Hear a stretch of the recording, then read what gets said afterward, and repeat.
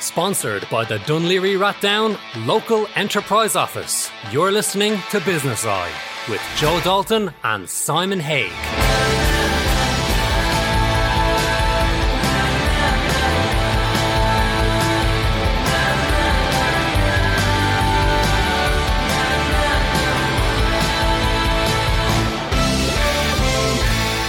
Welcome to Business Eye, and happy Easter to you all. I hope you're keeping safe and well. How are you coping in a world of limitations? Are you adjusting to your new routine? Are you asking the question, when will this all end? I know I am. Will we get back to what we call normal? Do we want to get back to what we call normal? Or is it possible to embrace a new normal, one that offers better opportunities for all? And maybe for this to happen, there has to be a willingness for change. How will the world look? How will your industry look in a few weeks and in the coming months or the coming year? My guest today, Patrick Daly, one of Europe's leading logistic consultants. Simon Haig, my co-host, leadership and negotiation. Owen Lafferty, from the Local Enterprise Office, Dunleary and Rathdown. And Heather Leeson from Glenville Nutrition. I will be asking them, how do they see the world and the industries they are working on? What are they doing to keep the show on the road and their plans for the future? So grab a coffee, sit back, and I hope you enjoy the show. Yes, I hope everybody is keeping safe. I was shocked to see pictures on the M50 of people heading to their holiday homes, which bewilders me because, take that little break because it's people's lives that matter. That's really what it is. But anyway, I have a very special guest. My first guest of today is my co-host and my very good friend, Simon Haig. Simon, what's going on in your life? Earth to moon, Joe. Earth to moon. I'm still here. I'm good.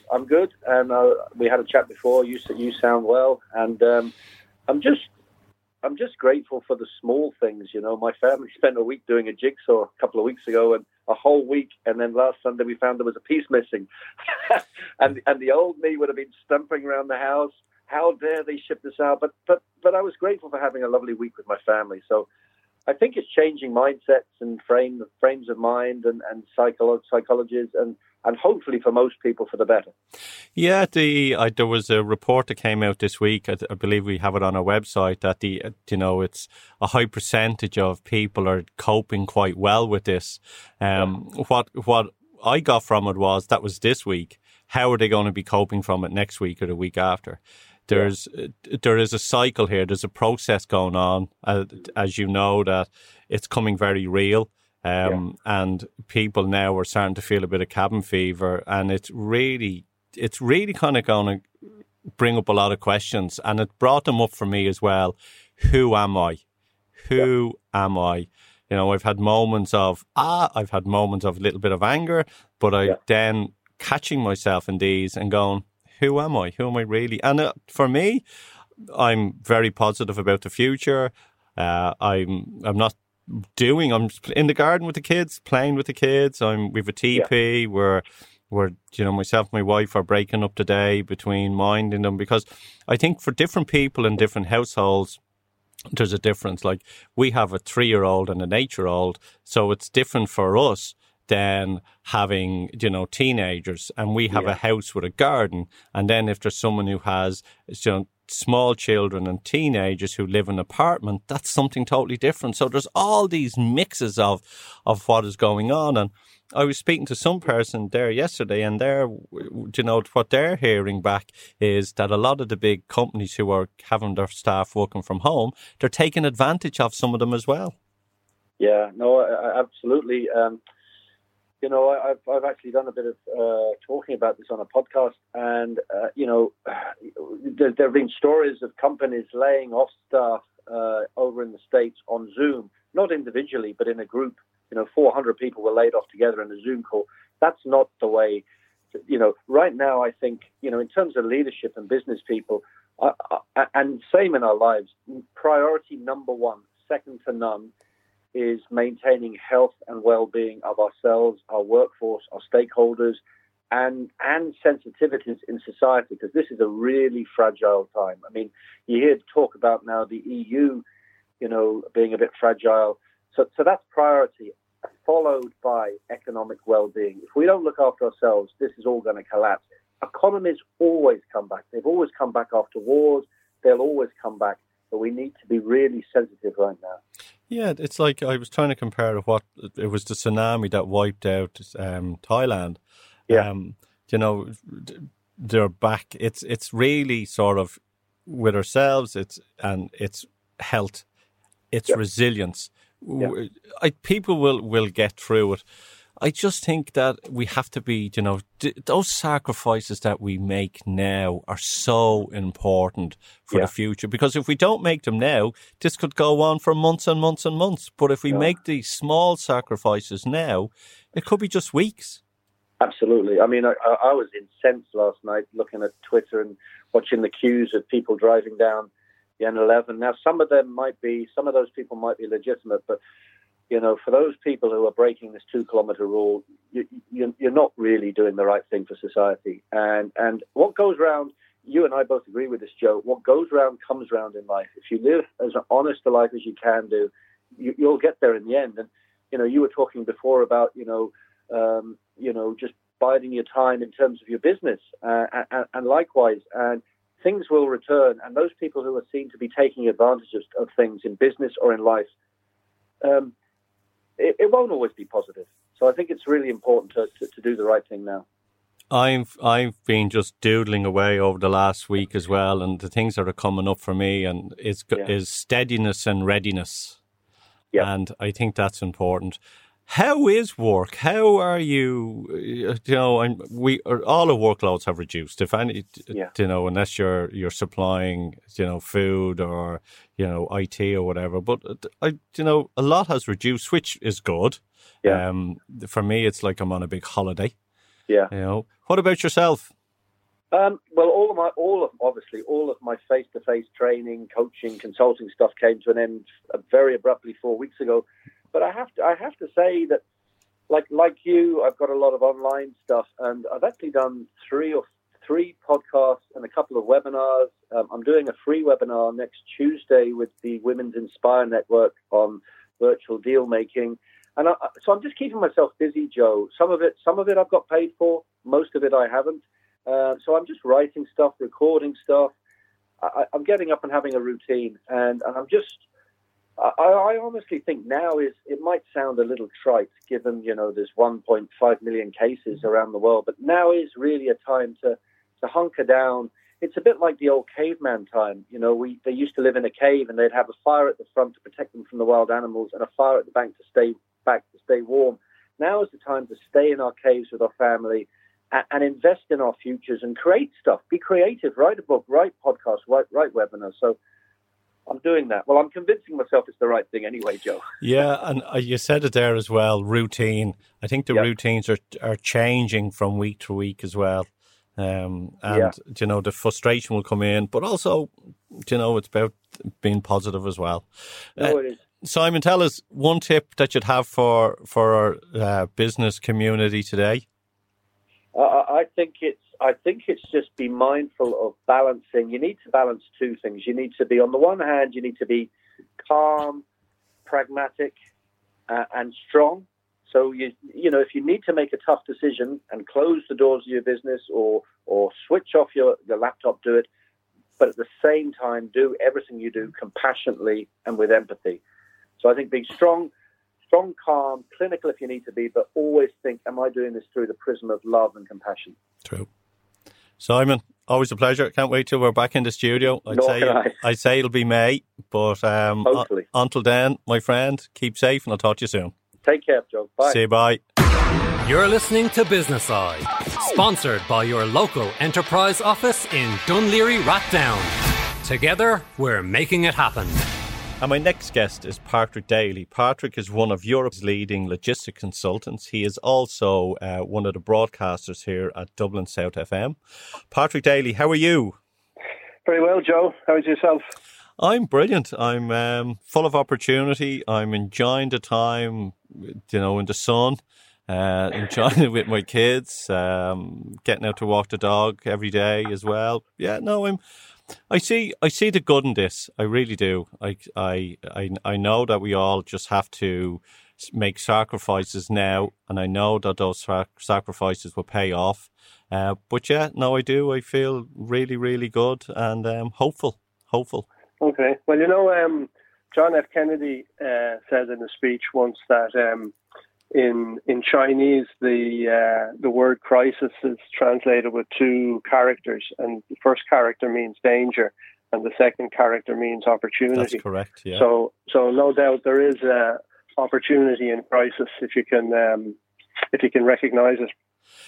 Tell me this: how are the supply chains? How is distribution? I know that some people are concerned about, food getting in. We know that the last time we spoke that Ireland was preparing for Brexit, and we have warehouses of food. But what are you hearing from the companies that you're working with at the moment? The supply chain for essentials is fine. So that's food, pharma, and medical. So there had been a build-up of inventories as a mitigation against Brexit, so that was a help. But the production of food is still ongoing. Cows are being milked, and the farmers are doing their job. So produce is still coming through, both from home and abroad. So the companies that are involved in the importation of fresh produce, say from the likes of Spain and so on, that's still ongoing. It may be a little bit slower because, for example, they used to normally have maybe two drivers in a vehicle, and now they've only one, so the breaks are longer on the journey and so on. But that's working. The borders within the EU are working. About a week ago, there was some concern at the ports with regard to congestion and imports, and that seems to have cleared up now as well. Exports are moving out of China again. So the supply chain is fine for essentials. So people don't need to be overly concerned about that. What are your thoughts of what's going on in Europe and how it is going to affect the industries in the weeks and the months to come? I think for the last 3 or 4 weeks, lots of businesses have been submerged in emergency planning, crisis management, and so on. And that's occupied their whole headspace. And now, after about 4 weeks, depends which country, 4 weeks, 6 weeks of lockdown, we're beginning to see two things happening. One, business are beginning to say to themselves, okay, we've dealt with the what now in terms of the crisis. We now need to start thinking about what next. What's the exit plan, and how are we going to sustain the business over the next weeks and months? And at the same time, we're seeing in the certain countries, so the countries that are further to our east, the likes of Austria and the likes of Denmark, who maybe were hit first, and to a degree Italy as well, their governments beginning to lay out exit plans as well. Now, the exit plan will be difficult and it will be staged. It won't be all at once. And best practices will emerge for that. So those of us who are further to the west, who were infected maybe a bit later, will be looking to the likes of Denmark and Austria for their best practices as they exit. So we will see, I think, both governments and businesses over the next 2 to 3 weeks beginning to set out plans for how we exit this once the tidal wave is over. So when they have the confidence that their ICU units are not going to be overrun, they begin to turn their attention to how do we ramp up testing, treatments, and how do we speed up the development of a vaccine. So I think we'll see a lot of testing. We'll see more treatments, and that will help then with a staged opening of the economy, and then businesses will pick up on that and will begin to develop their exit plans. So it's going to be long, probably more months rather than weeks, and it will be gradual. So there won't be a day where everything will go back to, the norm, football matches and full restaurants and all of that type of thing. It's going to take a while. Don't know exactly how long, but I guess something in the order of 3 to 6 months we'll begin to see the exit plan coming in. Do you feel?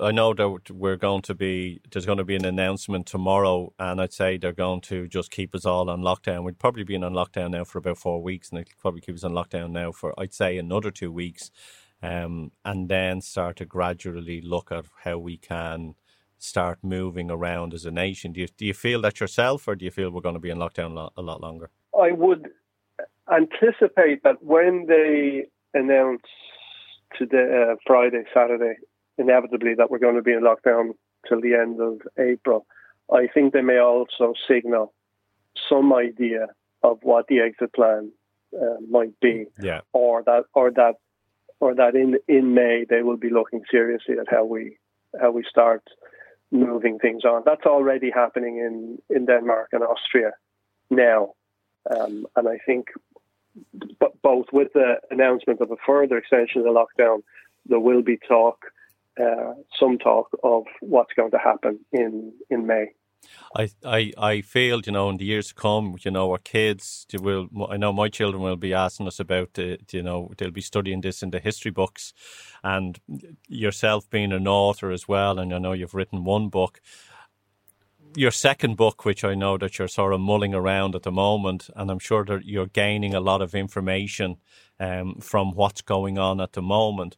And that brings up a question. What have you learned from this within your industry?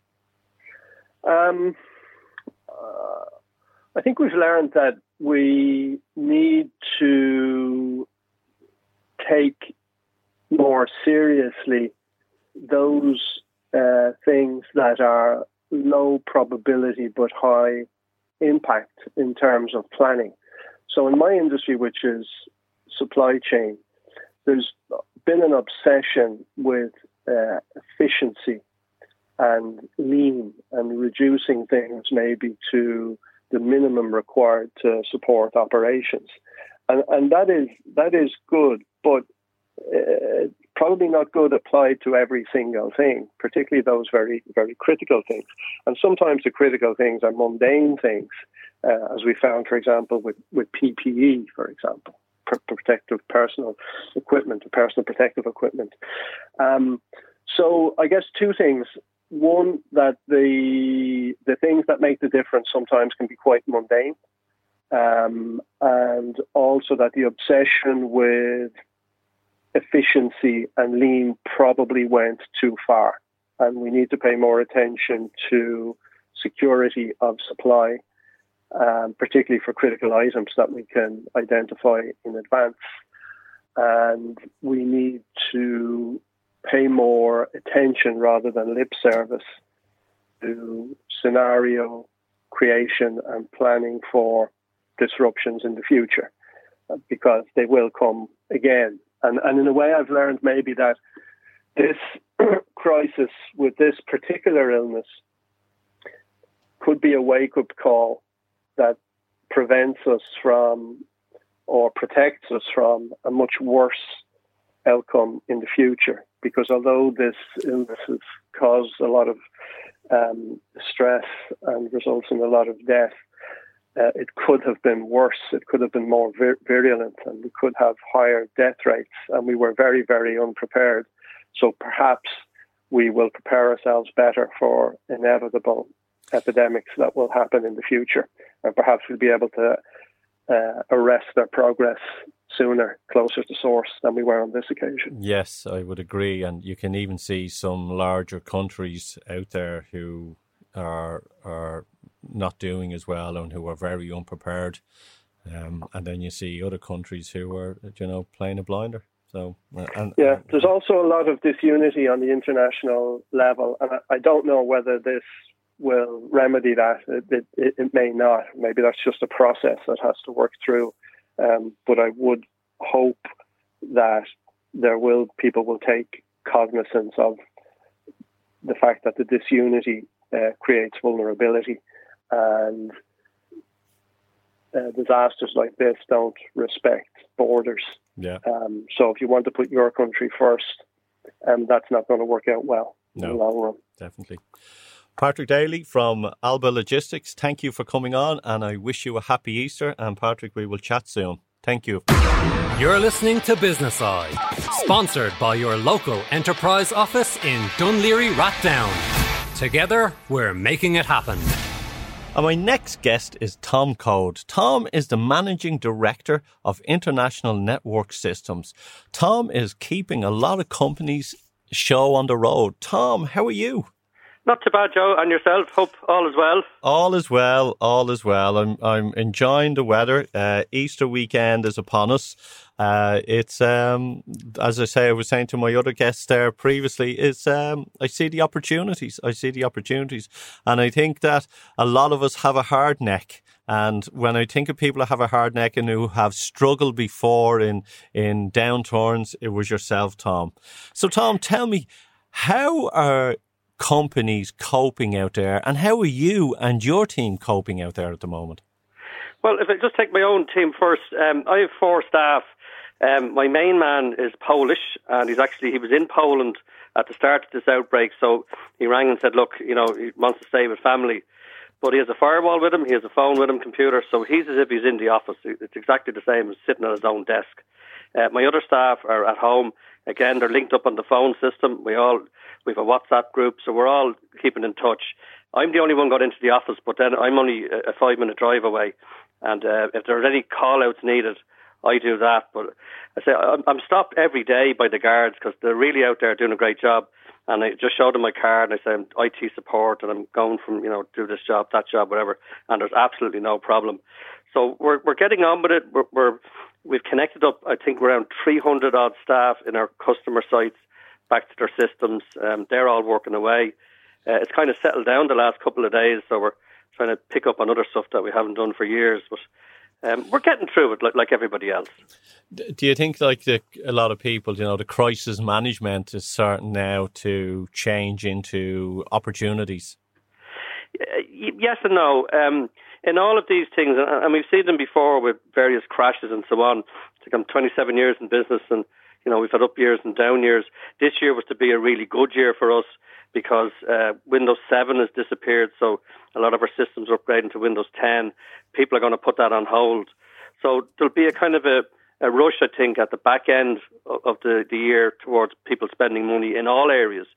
But I don't want to be negative, but some people will take opportunity in a bad way in this situation. Most people, I think, are helping out each other and hoping we all get through it. Do you see a change in people's attitudes? Community, compassion, grateful for what we have? Absolutely, yeah. And at the minute, just again, my own little situation, we're doing a lot of stuff for customers that we're not charging for. I mean, we can't. I mean, a lot of our customers are in the travel business, and all they're doing at the moment is issuing refunds. They're giving people cash back and so on. So they've nothing. They've no money coming in. So I can't charge them. But I know that by my little bit, what we're doing will help them and keep them going. So when they come back into business, hopefully in the next few months, they'll remember that and then, start to look at us and give us a few bob. And what are the biggest concerns or the biggest issues that our people are having working from home that you're speaking to? Is it the adjustment? Is it, are they getting on with it? Very good question. The biggest issues for people is the internet, obviously. We've found that speeds out there are not what they should be. And that's why I think this government national broadband scheme is a great idea. It should have been done many years ago. It should be a public utility for everybody in the country because internet, we see it now. The internet is absolutely vital. I mean, we have people on phone systems linked together. 50 staff all together linked on phone systems, and they're doing the WhatsApps and the Zooms and all that kind of stuff. So they're keeping in touch and they're performing and so on. But I see the usage of people. They are actually working. I mean, most people they're not at home sitting down doing nothing. They are actually working to try and keep their jobs and companies going. But I'd say the biggest problem is people getting fed up looking at each other all day, every day. I'm lucky that I'm only 5 minutes from the office, and I am a kind of a vital service, so there's no issue with me going there. And I just keep an eye on things, because we've got hosting there and servers and stuff like that. But there's nobody else in the building. So it must be very difficult for people together locked up all day, but I'm assuming to get out for walks and so on. Yeah, I was just speaking to one of our other guests there before, people's attitudes this week are doing fine and the week before, and you'll probably see a lot of people as well if we reckon we could be on lockdown for another, I don't even want to use the word lockdown, so we could be, our movements could be just altered probably for another 2 weeks. And I think you'll start to see people's attitudes change and really discovering who they are in the weeks to come. Emotions, there's a whole big process that's going on, and it's a mental process. And a lot of people, I hope at the end of this as well, will discover who they are and realise a lot of the stuff that they've been worrying about is really unnecessary. Well, I think it's a lot of people are natural worriers, including myself, and you have your own little worries, and they're not going to kill you. I mean, it's stuff that you deal with every day and you get through it. But I think there's a lot of frustration for people being stuck in all the time. I mean, that's the biggest issue. I think people in apartments, stuff like that. I mean, in my own area here now, I see, there's no cars on the road. It's really, really quiet. It's like a Christmas day every day. And I think people will get tired of that in time and get frustrated. But then you go through a kind of a barrier and say, okay, look, that's it now. I can't do anything about this. So how can I make the best of it? Yeah. And I think if they open up the likes of Woodies and so on, it would help.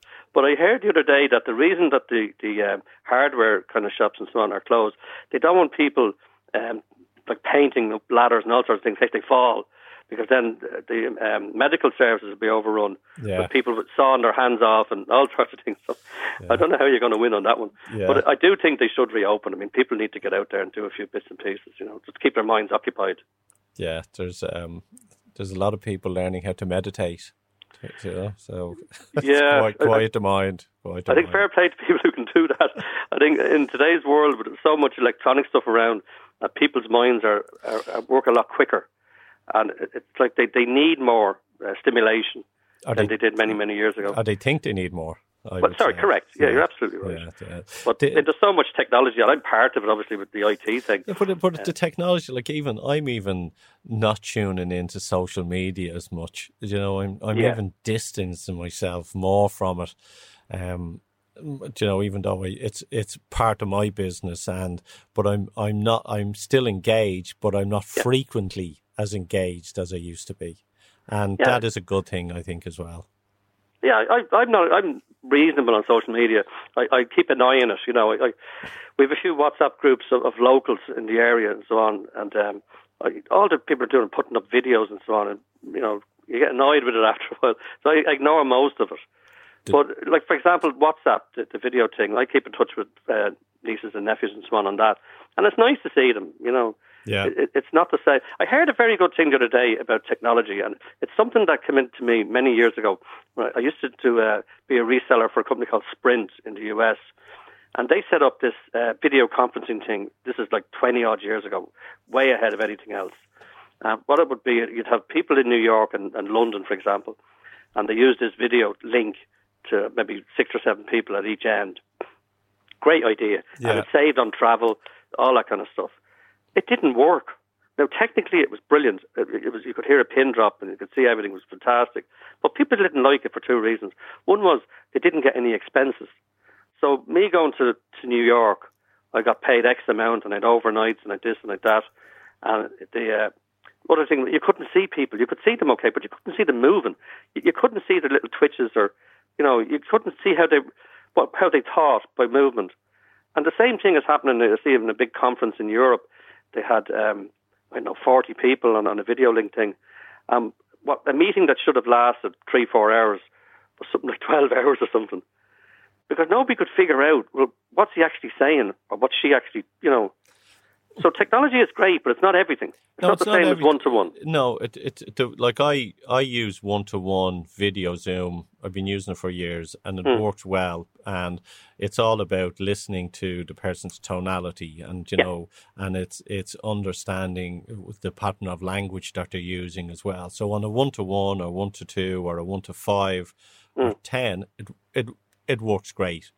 But when it gets bigger, yes, we need that human connection and on the larger events. But I also believe I think technology has improved from when Sprint had its software out. But I also believe it is organising. It's setting the agenda prior to doing the meeting. It's knowing that, okay, everyone has a minute to talk or 2 minutes, you raise your hand, and it's structured in that way, because if you don't do that when you're working with video, it's a complete mess. Yeah, I mean, technically it has improved, as in video quality, sound quality, and so on. But the dynamics, if you take 12 people at a meeting around a table, it's not the same as 12 people on video. Because you're going to have your own little groups that, you agree with or get on with or whatever, and other people that you don't like or that, you don't agree with or whatever. And you cannot see what's going on underneath the surface, if you like, on video. Yeah, I would agree on that, like the kicking under the table, the yawn. But and we see some people go above and beyond of what they should be doing on video if you've seen them online. But what I think is I think people are going to have to learn to adjust. I think that's it. I think travel will take longer, and I think crossing borders will even take longer. But look, we live with what we have to when we get on with it. We're very adaptable. That's the great thing about the human spirit, and that we do that, and we learn to adapt, and to all sorts of, be it weather or whatever, financial. We're very, very resilient, and there's a basic decency in most human beings. Yeah, yeah. I even saw there on one of the Facebook thing, one of my friends had something to do with likes and dislikes. So people who like her, people who don't like her. I don't know how she got it, but it was like 460 likes, and 4 people didn't like her. So she was, playing. I don't know how you find that out, but I mean that's probably correct. Yeah. But look, very few people don't like other people and will do them harm. And most people want to help people. I mean, you see the call to arms there, but the volunteers in Ireland. There's thousands and thousands of people. There is, and it's fantastic. It's also the people are trying to escape to Wexford. Well, they just hold on for a couple of weeks. It's not being selfish, and it's just thinking about everyone. Because the virus is out there. I could have it, you could have it. Yeah. But we've no symptoms. Like we as a family have been locked down for a month. And the only time we see people is if you go to the supermarket. And apart from that, we haven't been in contact with anyone for 4 weeks. Well, yeah, we're lucky. My wife, we live in a small house in Mingsend, but we can walk everywhere. We can walk down to the beach, which is within our 2 kilometres and so on. But, I think we're getting a bit... She works every day. She's in the HSE. So I don't see her every day. And I obviously go into the office and I'm covering this and that. So we meet in the evenings and we have a routine and we go for a walk and we have our dinner. So it has changed for us a lot because we don't see our friends or family. But we're getting through it. Like, you just have to. I mean, what choice have you got? You just got to get through it. That's true. Tom, quick one. Yep. Tell me, where do you see things moving? I think it's going to get worse before it gets better. I think the end of April will be a really good indicator as to where we're going. Financially, it's only money. We'll get through it. They can print more. Look after yourselves, keep safe, and look after your family and friends. Tom, where can people reach you if they need to, say, sort out their computers or they're having an issue that you can drop out to them in Dublin? Very good. My name is Tom Code from International Network Systems. My email is tom@ins.ie and our website is www.ins.ie.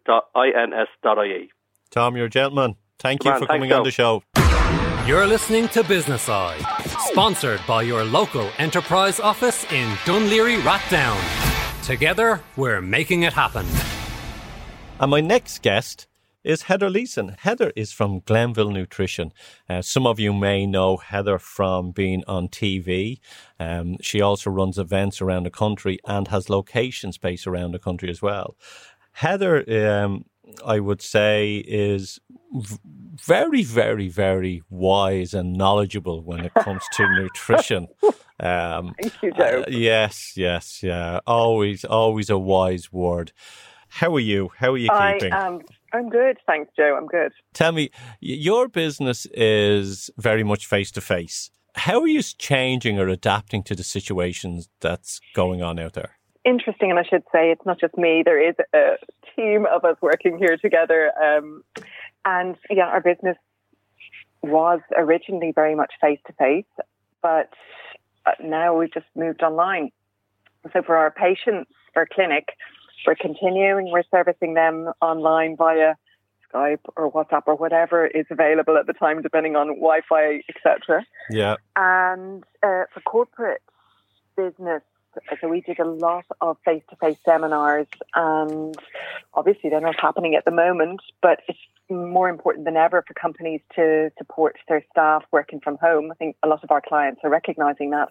So we're doing live webinars instead. It's just a different way of doing business, which we probably should have sorted before, and now we're just fast-forwarding our way into technology. What have you learned from the whole process as from your business, apart from, okay, we don't need to, commute or travel as much? What have you learned?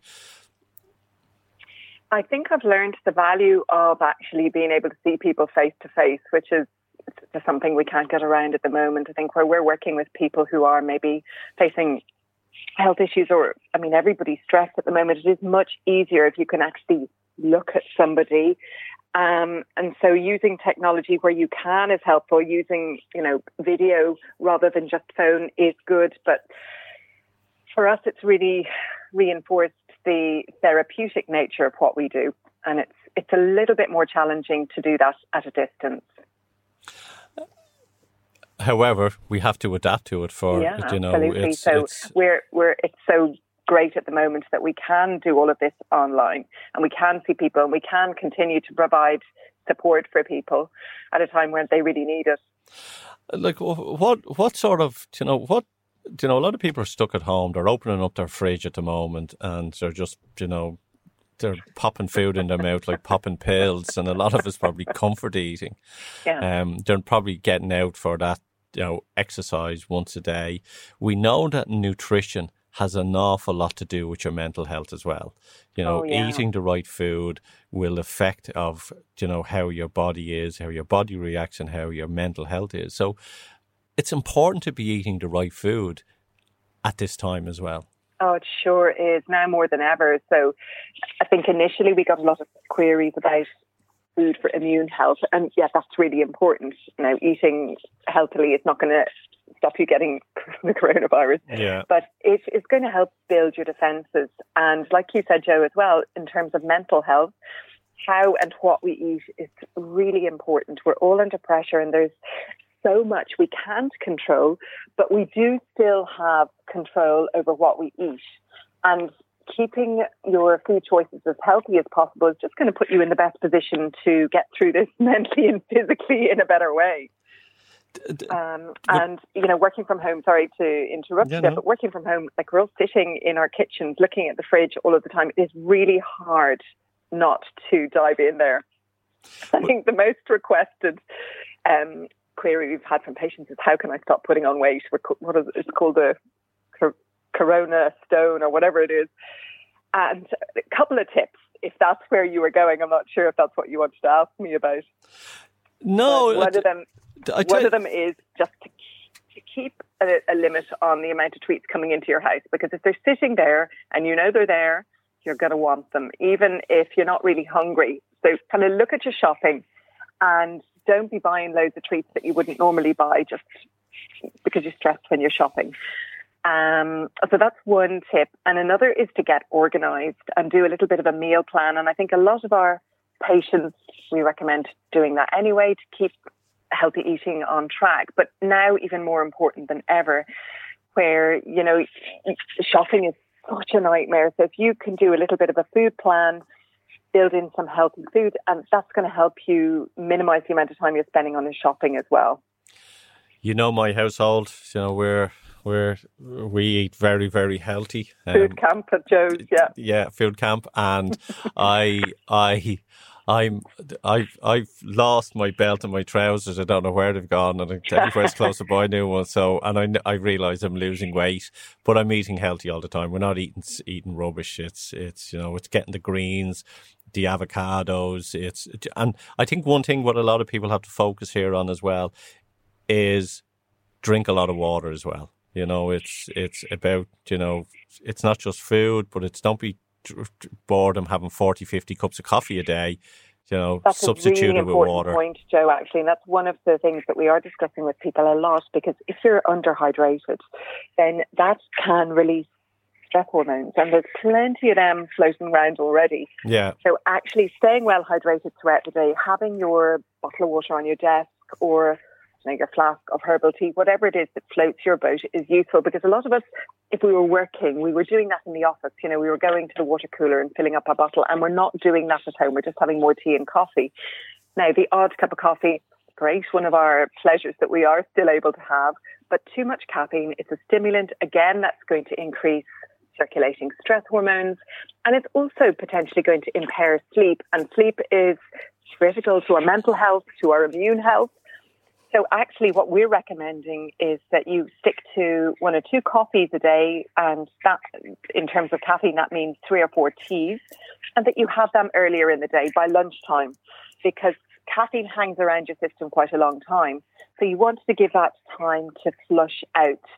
Even if you feel the caffeine isn't stopping you getting to sleep, we know from research that it does impair the quality of sleep you get. Yeah. And we all need good recovery sleep. So keeping caffeine to a safe limit is useful. And of course, the same with alcohol, because I think a lot of patients, I had one yesterday who was saying, 5 o'clock and I really need a large glass of wine. So it's just watching that does not become a habit, and then you're suddenly drinking a bottle of wine every night. And I'm not just addressing you, Joe, here. I know it's a general issue. So just kind of establishing some sort of normal habits, that maybe you're just drinking at weekends, or you're just having a small glass with your dinner, whatever it is that you think would be normally acceptable. Well, Heather, I decided last April just to give up drink, and it's a year now for me. So, yeah, I can't slag you about that. Well done. No, yeah. Are you feeling the benefit? I don't lose my keys. Or where's my wallet? That's the only thing, And I would only consume, maybe it would have been a couple of drinks on the weekend anyway, but I don't wake up with that hangover fear anymore either. Yeah. And I've learned that we all drink to lift a vibration to a happy state, but then the alcohol to come down, and I'm on that happy state all the time. Lucky you, Joe. Lucky and me. I think like for a lot of people, having a glass or two is absolutely fine. It can help you to relax, especially at the weekend when we're not going out. But it's just a bit of a slippery slope. And like you say, it's how it affects you the next day in terms of your food choices and the knock-on effects on your health. So it's just keeping everything in healthy levels and keeping a positive spin on this. Where a lot of our patients are moving from, oh my God, how do I survive this, to I've got a bit of time now at home. We're probably going to be at home for another 3 or 4 weeks. Can I put some healthy patterns in place now that I'm going to be able to just maintain going forward and come out of this healthier and feeling good? Tell me, what are you taking from this, and how will your business evolve moving forward? Well, like a lot of small businesses, it has definitely had a negative impact on our business. But coming out of this and going forward, certainly to be more adaptable, to be more online, to be more available for people online who maybe, instead of them having to travel an hour each way to come and see us in clinic, of course we can just see them online now. So we're going to be much more expert at supporting people remotely, and I think we'll definitely keep that going. Yeah. And also for corporate wellbeing, exactly the same. And I think a lot of us will be doing more work from home going forward. Hopefully that is one positive that's coming out of this, that companies can see, if you're working from home, you're not dossing, you're actually working. You can be very productive. Yeah. And just finding new ways to support people with more remote health support. Heather Leeson from Glenville Nutrition, thank you for coming on to Business Eye today. I know that your website has buckets of information and you're regularly posting up blogs during this time as well. So if anyone wants to check that out, they can go to Glenville Nutrition. And Heather, thank you. And look, happy Easter. And we'll chat soon. Happy Easter, Jay. Thanks very much. Your community radio for South Dublin.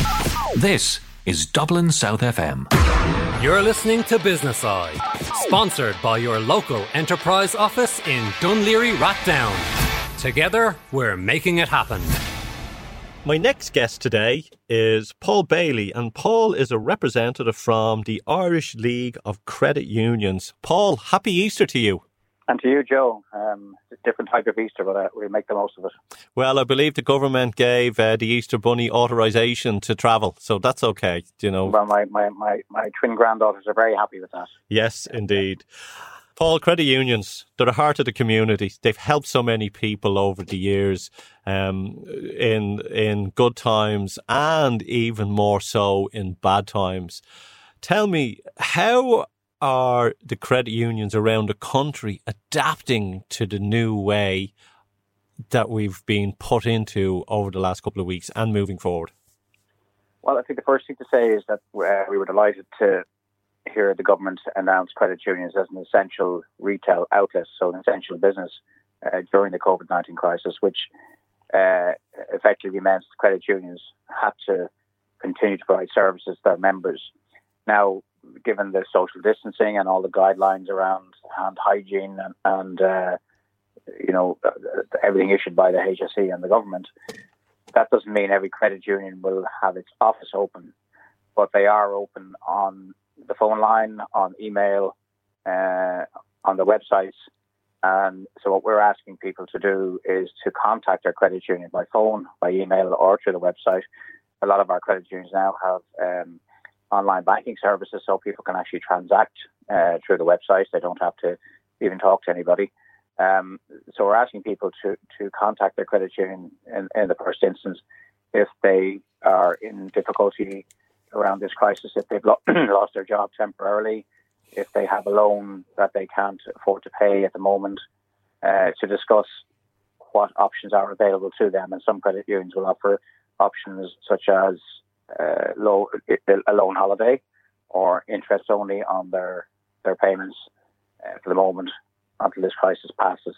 So each credit union will deal with each member on a case-by-case basis. So it's really, really important that people make contact and just pick up the phone or go online. Like, it's important because you've got 226 credit unions around the country, and there's probably, about 3.6 million members? That's exactly it, yeah. We have a huge amount of membership. And it's of all ages. Of all ages, from the kiddies putting in their communion money up to the people in their 80s and 90s who've been credit union members for 40, 50 years. So it's right across generations, it's right across families. We all had grannies who gave us money to open a credit union account when we made our communion. And we've stuck with the credit union over the years because they're always there for us. I think it's important to remind listeners as to why the credit unions were founded 60 years ago in 1958, when there was high unemployment, high emigration, very poor economy at the time, and ordinary people couldn't get access to credit. So that's where the foundation of the credit union came from. That people got together and say, right, let's pool our money and let's lend it out to those people who need it at a reasonable rate, and then they'll pay it back, and then we can pay it on to somebody else. So we've been there for people through every crisis. 10 years ago, we had the financial crash. At that stage, the banks were bailed out. In this crisis now, it's people who need bailing out. And that's where credit unions come into their own. We're at the forefront of helping people, always have been and always will be. Originally, when it's set up, was it set up as a co-op? Yes, it was originally a cooperative. The first credit union in Ireland was founded not too far from you there in Denora Avenue. Denora Credit Union, still there 62 years later and doing great work in the community. Really at the heart of the community, helping those people that need it. So yes, it very was much a cooperative. There was a lot of assistance given from America. The American Credit Union came over and advised the people, the three founders of the Irish League of Credit Unions, about how they should set up and how they should organise themselves as a credit union. So that's where it started. It was definitely a cooperative movement, and that's where credit unions are founded in the cooperative movement. They're founded in the community, and we're still very much at the heart of that today. It's interesting because I know that the credit unions have evolved over the years, and one of the things where I think before the recessions they were looking at, offering different services, and people saying, are they trying to be like a bank? And then there's a big downturn, and I think then, maybe correct me if I'm wrong, was it like the credit union sort of regrouped and says, you know what, we're here for the people. And then even in that recession, then it was evolving into who we really are and what are we really about. We're about the people. And now again, I think that you're back again, not back again. You have stood proud again and gone to look. We're here to help you. We are you. We are not the big, corporate organisations. We are you. We're the people in the street. We are the community. And all you need to do is have a conversation with us, because having that conversation with us and not sticking your head in the sand will help both parties. Exactly. And I think it's important to remember, Joe, that the credit unions are owned by their members, not by shareholders like the banks. These are, once you become a member of a credit union, you're effectively an owner of that credit union. You have a say in what goes on. You vote at the AGM every year if you want to get some motion passed. You receive your dividends and your interest rebates back from your credit union, so that the profits, any profits that are made, are shared back with the members. So that's the difference. I think it's reflected in the fact that for the last 5 years, credit unions have been voted the number one organisation in Ireland for customer experience. And they're the only organisation in the world to have achieved that, where customer experience is measured. So 5 in a row. And that's really an endorsement of how people feel about their credit unions. That, the experience they receive when they walk through the door, when they contact us over the phone, they're made feel like family members as opposed to just customers.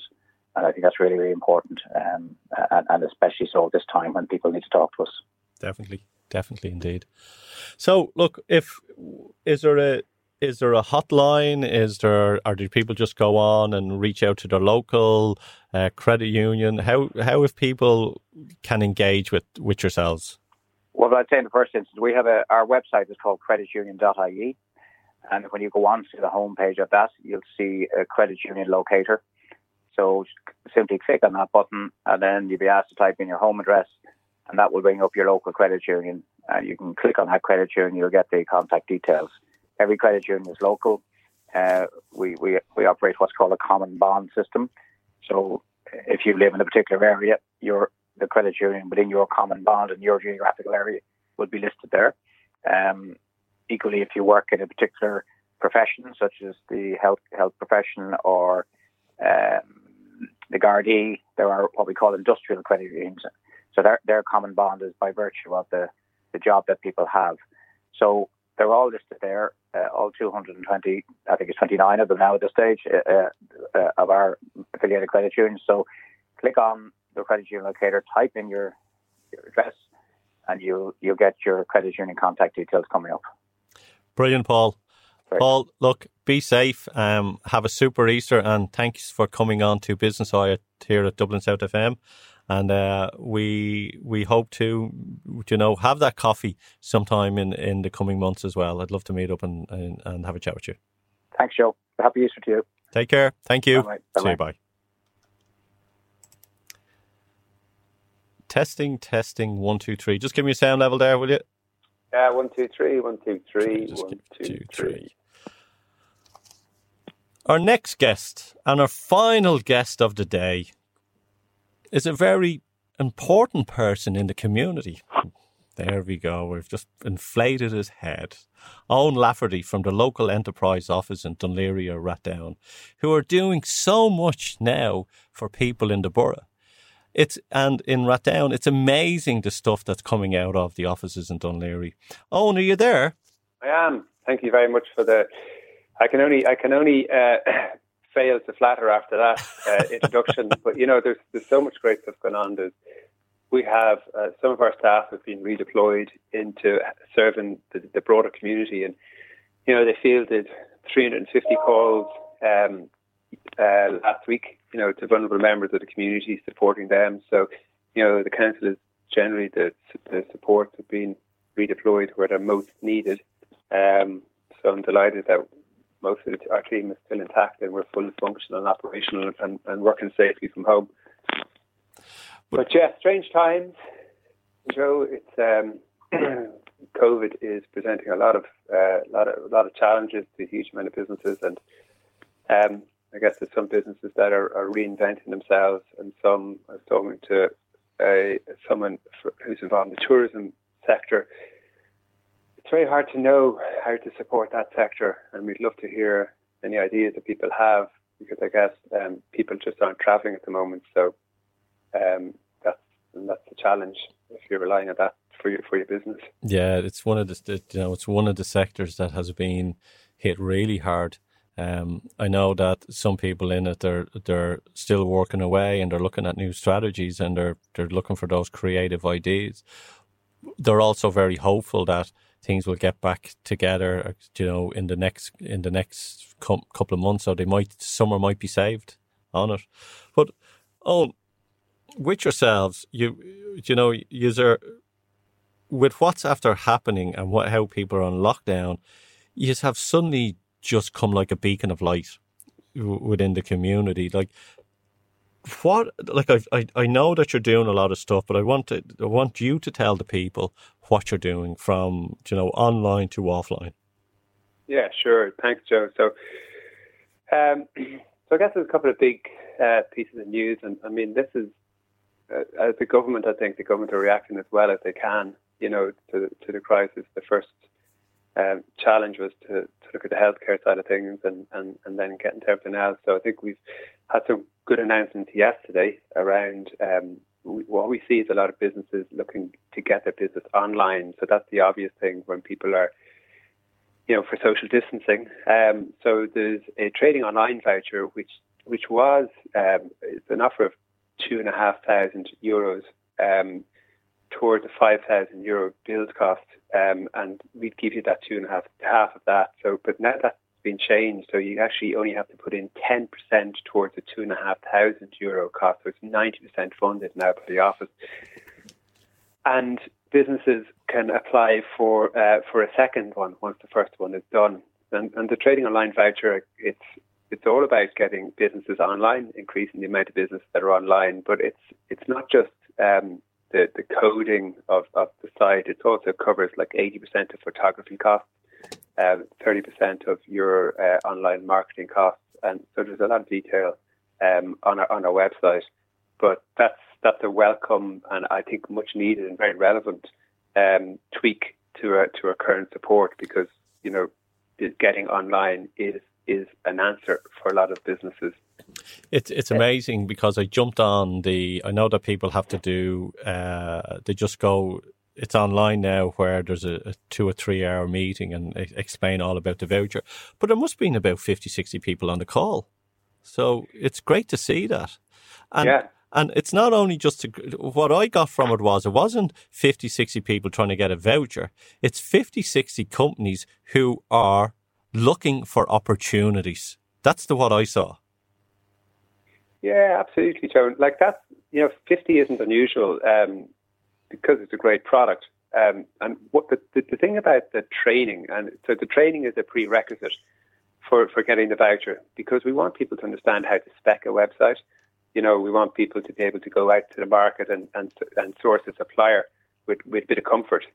So the training is a lot of what to do and what not to do and what to look out for. So it's about getting value, really.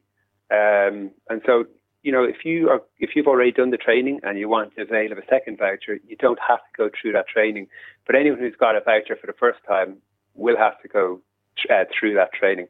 The thing about it is, Joe, the tools have just improved immensely. We use Wix.com, and for a lot of our websites, and we find that works really well. And I think the barrier to for use, for entry to that product is very low. It's a very low learning curve. So we talk to people in retail and say, now it's time. Your shop is closed. What about basically getting skills up in online? taking baby steps initially, getting a simple shop set up, and getting used to it, and then maybe next month, look about SEO and how you can skill up in SEO, and because there's so much stuff online now, it's self-learning, and then you can use our voucher if that's the route you want to take. You can use our voucher then to get your photography done, for instance, or some of your marketing, or some of the graphics towards your own effort. But it is nice. I think it's really important to have full access to your own website and be able to edit your own website and to get it done in a responsive way.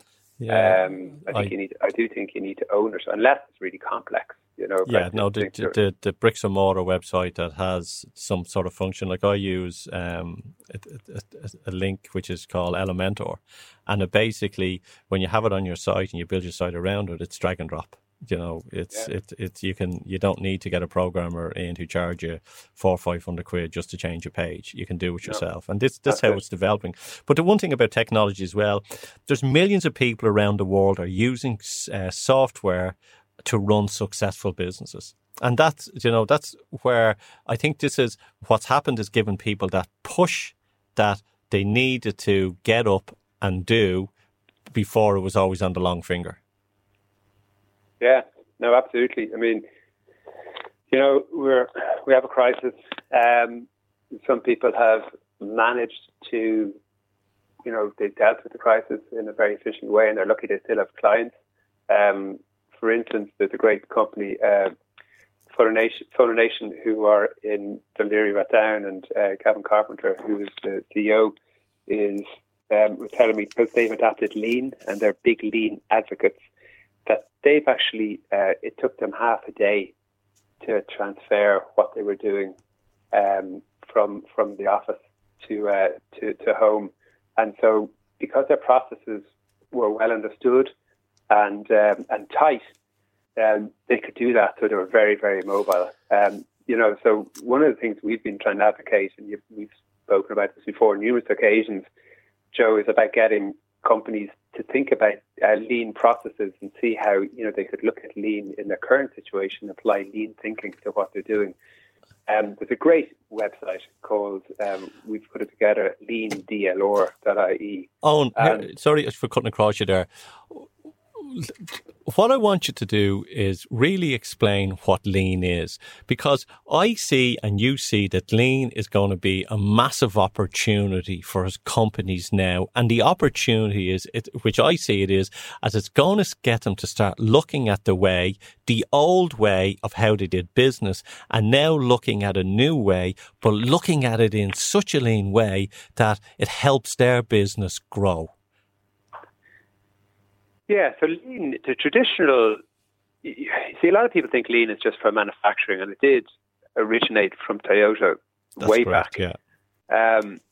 But lean is a way of thinking, really, Joe, and it's a way of actually, while we all have processes and ways of doing things, a lot of time we've never had a third party to come in and ask us the hard questions, like, well, write down a process flow diagram. It sounds really boring, but get everyone involved in the conversation and ask everybody, is there a way we can do things better?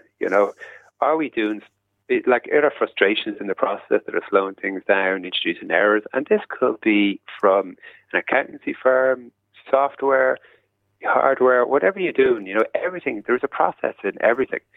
And I know, it might be, there'll be a lot of resistance for some people kind of breaking something like that down, but you really just start off with a conversation and, get a couple of people around, in the room and say, listen, guys, how are we basically getting from start to finish in the most productive way? Is there any way we can actually improve what we're doing? Has anyone got any suggestions or any ideas? And eventually you end up, just a couple of rinsing things happen, Joe, when you do that. First of all, you find out who isn't at the table. So, you might find if you've got a company with a significant number of employees, you might find that you're not actually getting the right people to the table. So the people who are actually involved, in the day-to-day, in the actual delivery of the product and the coalface, and they're not actually being asked in to become part of that conversation. And two things happen.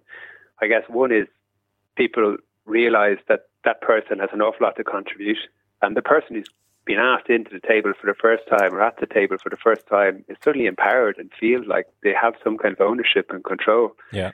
And that creates amazing behavioural differences and cultural differences in the organisation, which are really beneficial, But ultimately, lean is about, I guess, the definition of lean is about eliminating or reducing waste between you and your customer, and so you can drive efficiencies. The Lean for Micro program that we run, which is heavily subsidised, and it can be found on our website, which we will give you at the end of this show, is it's €500 for nearly 5,000 worth of consultancy. It's and companies that have gone through that have had up to 22% efficiencies. They've got higher retention, better employee attraction, lower returns, so on and so forth. So it really does. People who do lean can't understand why other people aren't doing it, and the funny thing is, you can actually, while it sounds dull and boring, but I know there are some companies who actually make a sport out of finding improvements and chasing improvements. And yeah, listen, we're huge advocates, and we have a Lean for Leaders program that we roll out to help people, basically just familiarise themselves with lean. And but that's so we get good take up on that program, but we'd like to see more people at it, obviously. What I find is it's and what the lean is, it's starting those conversations, which ends up finding more clarity, and by clarity finds the opportunities. Would I be correct in saying that? Oh, 100%. Yeah, that's 100%. It disrupts the status quo, which is always a good thing. Yeah. So and culturally, I think you have to get comfortable with being challenged. And challenging the kind of the normal ways of doing things, but it does empower people. It empowers people massively. I think it is. It's inspired really, action, isn't that what it is? The creative idea that when you get people around a table and they all have one thing in mind, and that is the greater good for the organisation, the clarity that they get then creates inspired action. And the creativity comes along, which makes the company flourish. It does. And you'd be surprised how many, how easy it is, to make some big changes and get some big wins just with some lean thinking. Like what I was fascinated as well is your case studies. You have so many case studies on lean. I think you've even published a book on the amount of case studies that you have, and just reading them, it's kind of going, that makes sense. That makes sense on it. Yeah, well, that's an EI book. Yeah, absolutely. But there is a lean movement in Ireland, and it's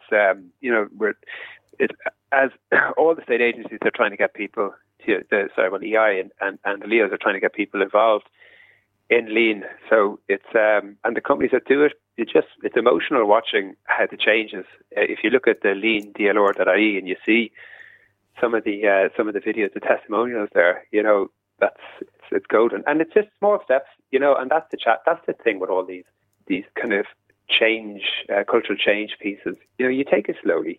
You're not trying to eat an elephant, in one go. You just you chip away at it, get used to the process, get comfortable with saying there's no right, there's no wrong.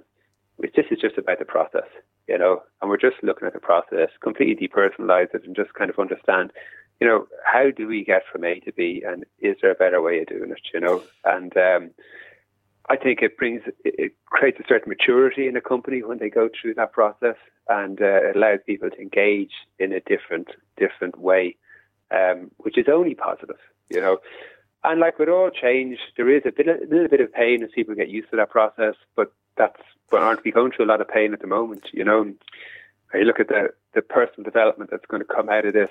There's a great series, the Anti-Fragile series, which MIT are running, and they talk about the change that comes through adversity and the growth that comes through adversity, and that's the only way you can really grow. And so companies going through lean, that's exactly what happens to them. They do become stronger. I think it's gaining the required skills, the attitude, and the know-how that makes the changes successfully. Yeah, and the culture. that allows you to call things out when they aren't working out well. You know, which is half the battle. You're listening to Business Eye, sponsored by your local enterprise office in Dunleary Rathdown. Together, we're making it happen. I know that you were running something there, and you had to, when the shock and the crisis management kicked in, you deferred or postponed the next training. And I know that you are now doing it online. Do you know when you have decided for when the next program is? So, you know, companies that want to get involved in the lean can actually raise their hand and say, look, let's see what we can do while these opportunities are here. Yeah, there's one on the 18th, Joe. So people can sign up for that. The Lean for Leaders introductory workshop. And that's a morning session. It's all online now, so that's the next one. But we're running them continuously. So that's at 7:30 till 12. There's no excuse for traffic anyway. If you're arrive late in that. No, unless you're heading to Wexford. Yeah, that's true. Yeah, that shocks me. I'm dumbfounded with that, I tell you. Yeah, well, the Scottish experience was quite funny on that, wasn't it? But anyway, but I think, you know what, we're trying to adapt to, and the challenges with COVID, the uniqueness around it is, I guess, traditionally, you know, we would look to other markets when our market was failing, but this is global, so there's no real safe harbour at the moment. There's a supply issue. There's a lack of supply for a lot of people who are moving physical goods. It's unpredictable. There's no end in sight. Listening to Bill Aulett there, who runs the MIT Entrepreneurship Center, Martin Trust Center in Boston, was saying, you know, that one of the challenges around this COVID piece is about not expecting an end date. It's getting comfortable where you are at the moment. Yeah. And that's really important, because if you keep watching an end date or planning for an end date, you're creating this expectation that it's not helpful. So I think the best way to do it is just you're in it, and you just do what you can while you're in it. Use your time as productively as you can. Innovate where you can. Do some strategic thinking where you can. Get your teams together if they're still intact, to think about stuff like lean. But it's really important to engage with your teams, and we're all finding remote working a bit of a challenge. I think communication is key, keeping them informed. Like, I would touch base with my team every morning, and a couple of other teams. There is an overhead with that, but I think it's really important. And I think you need to involve them, just to keep them engaged, but also avail all the government income support that you're eligible for. But I think also it's really important from a kind of psychological perspective, that that the people do look after themselves. I know when I'm on team calls with my team, I can see some of them doing their work sitting on the floor. I'm like, that's not going to work. Because you still have an onus of care. I think you have a duty of care to give people the best advice around how to manage their working environment. And if people looking down on keyboards, particularly, is going to create some challenges. I think people should lift their screens up and just get a cheap keyboard and a cheap mouse. Yeah, it's throwing it up on a box. Like I bought a standing desk which fits on top of my desk. Yeah. I bought it on Amazon for, I think, €40 or something.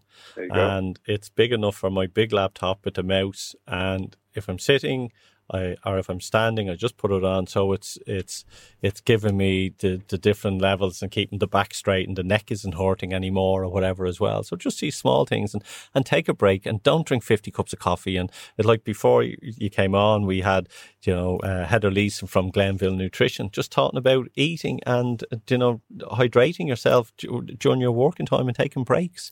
Yeah. So you're dead right on, don't look at the end game. Look at what's going on now. What can I do right now in this very moment to move forward? Because if you start looking at an end game, you'll go mad. You will. So I'll give you a quick rundown. Where should your focus be? Okay. So the immediate should be cash flow, dealing with suppliers, looking at where your sales, what's happening in your sales, supporting your staff, but talk to creditors and banks. The lessons from the last crisis were that people who responded quickly were the ones who came out of it well. And I know people are going through this crisis, and they said exactly that. Listen, I knew I had to get on the phone quickly and make arrangements and just not stick your head in the sand, you know. Yeah. We provide mentoring to help people get their. Sometimes you need a sounding board to help you with those challenges. And there's also the business continuity voucher, which is a great scheme. It's €2,500 worth of support to help you basically keeping your business going and helping you with the various challenges that you have. That's on our website as well. But all the LEOs are offering the business continuity voucher. So you can, if you come to us looking for support, we will try to match you with a mentor to help you with your particular challenge. If we don't have a mentor that can help with your particular challenge, and if you have someone you know you would like to work with, maybe we can have a conversation around that and see if we can help fund that. Yeah. We're running sessions on crisis management and other pieces around supporting you in the particular challenges that COVID is creating. But then I guess in the short term, I guess it's important to reorganize, get online, take stock of where you are and understand the new opportunities and just scenario test these and understand, are they real business opportunities there? Is there something, if you can pivot? It is because, it's been able to pivot quicker because, the conversation that your client or your client's clients are having at 3 a.m. in the morning has changed to what it was a couple of weeks ago. Oh, completely, yeah. Yeah, and it's being able to, okay, how do I pivot quicker to get online? Because that's where it is. And that's where, there's a lot of people fighting for business now and it's all fighting online. But if you're the one that is authentic, has, the proper message, the proper tools, you'll be the one that succeed from it. Yeah, hopefully. Yeah, absolutely. And so it's all online, but we see the stores doing great work. They're doing online deliveries now. Will they stop doing that when the crisis is over? I doubt it. Maybe they will, maybe they won't. But I think they won't. I think, lots of companies who are remote working now have their staff remote working. They wouldn't have considered that before. I know in the council we would never have been able to have organised this and get comfortable with it. But now, we'll see. I think that there will be an opportunity for staff to work from home, in the future based on the systems that have been set up now that this crisis has forced on us. I think long term, Joe, there is an opportunity to innovate, and we have funds around that. The feasibility study, agile funding, which is quite a considerable amount of funding towards supporting an innovation in your business. And you don't need to be splitting atoms. If you're a baker and you've got a new way of baking to, let's say, help preserve your product for longer, well, then that's something, that's an innovation. It's innovation in your space, and that's valid, But I think one of the big pieces that we are, and a lot of people are talking about, is the culture. And we spoke a little bit about it with Lean. But I think, Lift Ireland are an amazing organisation. Yes. And we are pushing Lift Ireland out into the community. We're partnered with them to get it out to the business community because it's an amazing leadership tool. It's incredibly simple and incredibly effective. And we're bringing them on the show as well. We had to postpone it, but we're bringing them on the show. You bring Joanne on. Great. Yeah. Joanne is just an amazing person. And, has dedicated herself to getting 10% of the population involved in Lift. And it's happening, and I just share a little insight into, I didn't really know too much about lift until I did my facilitator training, which only takes about 4 hours. And I have to say, I sat down with a bunch of strangers, Joe, people I'd never met before. And I felt like I knew these people like I didn't know some of my work colleagues by the end of this. I felt I could share honestly and openly with them. And it was incredibly powerful, and if I met them in the street, and I have met one of them recently, and it was like an old friend. That's mad. Because, that's really good, Alan. Yeah, because the system allows you to actually engage in a very authentic manner with people. And we're rolling that out in the council now. We already have a good few groups running it through just to help people with, what's going on and, the difficult situations for a lot of people. Who are working remotely, that without their colleagues and the usual supports, and it is more difficult to keep in touch and to engage. I mean, I know some people and they're effectively isolated on their own, and my heart goes out to those people. It's very, very tough, I think it is. There's one of the other things as well. I know we're just running short on time here. Sure. Is I know that you are doing a lot of webinars and you are putting a lot of content up there. If someone wants to hook up and see one of the webinars or has missed, like the one Bill has just done, where can one find the reruns or, connect to the next ones? Is it on your site? So the best thing to do, Joe, is if you go into localenterprise.ie/DLR, that's localenterprise.ie/DLR, and you sign up for our newsletter, you'll get all the updates, anything that we consider our partners are running, any of our training. It'll all be listed there, and you'll see you'll see our offerings on the website as well. So that's really the best source of information. So the Anti-Fragile series is entrepreneurship.mit.edu/speakers. So that's entrepreneurship.mit.edu/speakers. And, that's, there's some really good stuff in there. And Bill is top of the game. He's brilliant. And I, thank you for bringing him to Ireland there. I think it was in the summer. It was in UCD. Great. Yeah, and we're looking to get him back again. But I think this COVID has really just thrown, it's thrown a spanner in the works for us all in terms of planning. So anyway, we'll get him back at some stage. On Lean, all the information on the vouchers. Give us a shout out there for the websites as well, will you? Because I think it's very important. Yeah, localenterprise.ie/DLR. Just look up Leo DLR if you Google local enterprise office or LEO and Dún Laoghaire Rathdown, and you'll find us. Hashtag making it happen. If you're on any social media, you'll pull up all the information there as well. That's it. Joe, thanks very much, and best luck to everybody out there. And if we can be of any assistance in helping with this crisis and beyond, please get in touch. Owen Lafferty from Local Enterprise Office in Dún Laoghaire and Rathdown. Thank you very much for coming on to Business Eye. Thank you. Thank you, Joe. Cheers. And that's it, folks. We've had some interesting interviews from different people in the business world right across our community, talking about what's happening in their business and how they see the future as well.